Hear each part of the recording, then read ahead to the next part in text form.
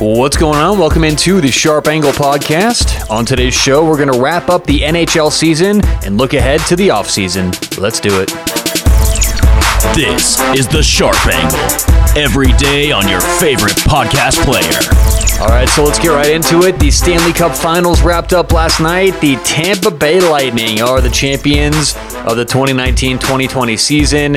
What a great time they had in the bubble. I mean, they really played very well. And all of this stuff that has eluded Tampa Bay for years, the winning in the playoffs, the winning when it matters most, not being able to handle teams who played strong defense, all of those questions were answered in Tampa Bay. I thought they absolutely deserved it this year as the Stanley Cup champions. So what we're going to do is wrap up everything with the bubble, with the NHL, look ahead to the offseason, and see what we've learned in these last few weeks. So overall, I would say the NHL bubble was a huge success, just as successful as the NBA bubble, and we learned something here.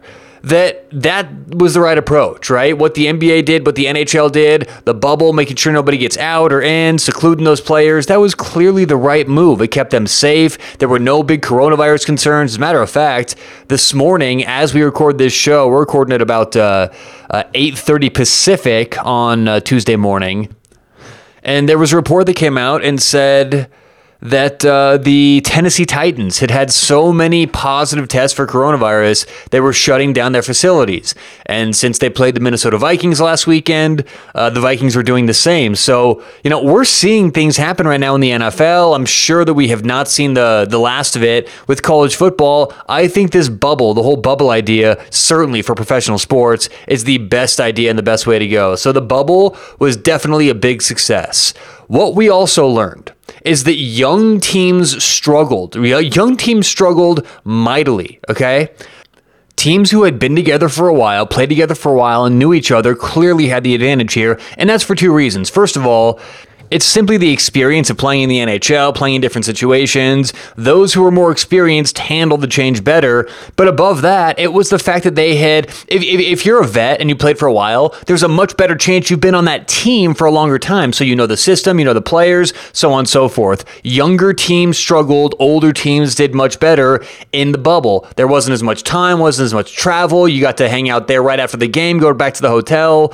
So, these are all concepts, these are some things we learned over the bubble, but we're not going to be able to apply this again, right? Unless the NHL does another bubble, there's not going to be another reason or way to apply this, but we did learn that in this bubble, young teams struggled, older teams did better. Now, what we saw in the West compared to the East was very different in this tournament.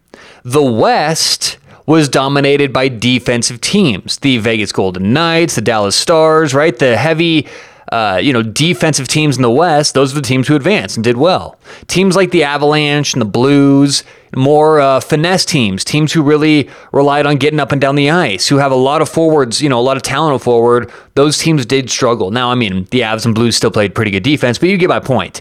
Those teams who really stressed defense and won with their defense won in the West.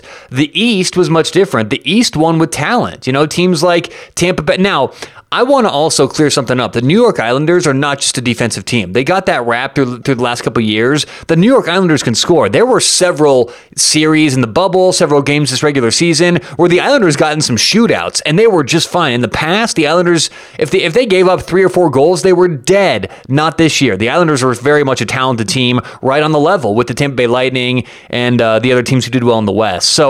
Or in the East, I should say. So the West, defense won in the bubble. In the East, it really was talent that won. And since the Tampa Bay Lightning ended up winning it all, you could say that talent won the whole thing. Now, as I was alluding to, in the bubble in general, we didn't learn that much, right? In terms of applying things to our handicapping moving forward. It was a very unique situation. I applied several things in these bubble games that I will likely never apply again. So it was good to adapt. It was good to be flexible as a handicapper, to be able to change my handicaps on the fly, I thought very sharply, but a lot of the stuff we learned, we simply won't be applying in the future. Now, what can we apply in the future? What can we look for these next few months until hockey starts back up again, which is, I think, December 1st. We've only got like 2 full months of an offseason, which is great. But a few things to look for the next couple months as you're handicapping, preparing for the start of the NHL season. Number 1, look for trades and transactions. This is going to be the most important thing. Who's leaving, who's going to certain teams, which good teams are getting better, which bad teams are getting worse, which bad teams are getting better, and which good teams are getting worse, right? You're going to want to keep a nice track, a nice tally of where some of these players are moving around in the NHL. Second, look for coaching changes and what coaches say. There's going to be coaching changes. Some coaches will get fired, some let go, some quit. There will be a nice little coaching carousel in the NHL, but it's not just where coaches go and where they land. It's what they're saying. And there are a lot of coaches. I'll look to the Colorado Avalanche. I want to see what Jared Bednar says this offseason. Is he going to stress more defense? Did the Avalanche learn anything by getting to the second round and losing 2 years in a row? Are they going to look to change their style of play in the regular season? Or does Jared Bednar say, hey, look, we got there a couple years in a row. It was due to bad luck, the bubble, so on and so forth. We're not changing a damn thing, right? These will affect our handicaps, the way we approach these teams, especially early in the season next year. First couple weeks of the season will be telling based on what these coaches are saying and where these coaches go. Number 3, look for young teams getting better, young talent getting better. The New York Rangers are a young team that will get better. The Detroit Red Wings are a young team that will get better. I'm not sure how much better for Detroit, but you get my point. The Edmonton Oilers, a young team who will get better. You have to factor this in. If you just look at teams who don't make many moves, many trades, many transactions, and simply say, well, they didn't look to get anyone in the offseason, looks like they're not pushing to make a run next year, that's not always the case. Many of these teams just need one offseason of more work to take that next step. And there are a lot of teams that fall under that category. I just named a few, but look for young talent getting better. And lastly, if you're going to use data, which I highly recommend, use last season's regular season stats compared to the bubble. The bubble was a unique situation. We're not going to get to recreate a lot of these situations and a lot of the instances we had in the bubble. So largely, look for last season's regular season stats for the most up-to-date recent data on these teams. So that does it for today's show. Congratulations to the Tampa Bay Lightning. And we don't stop. We've got plenty of stuff coming up the next couple weeks. Obviously, college football, NFL, soccer. So stay tuned here. But no more hockey for the next few months. And we just put a bow on it for the Sharp Angle podcast. So thanks so much for listening. And we'll talk to you guys tomorrow on the Sharp Angle.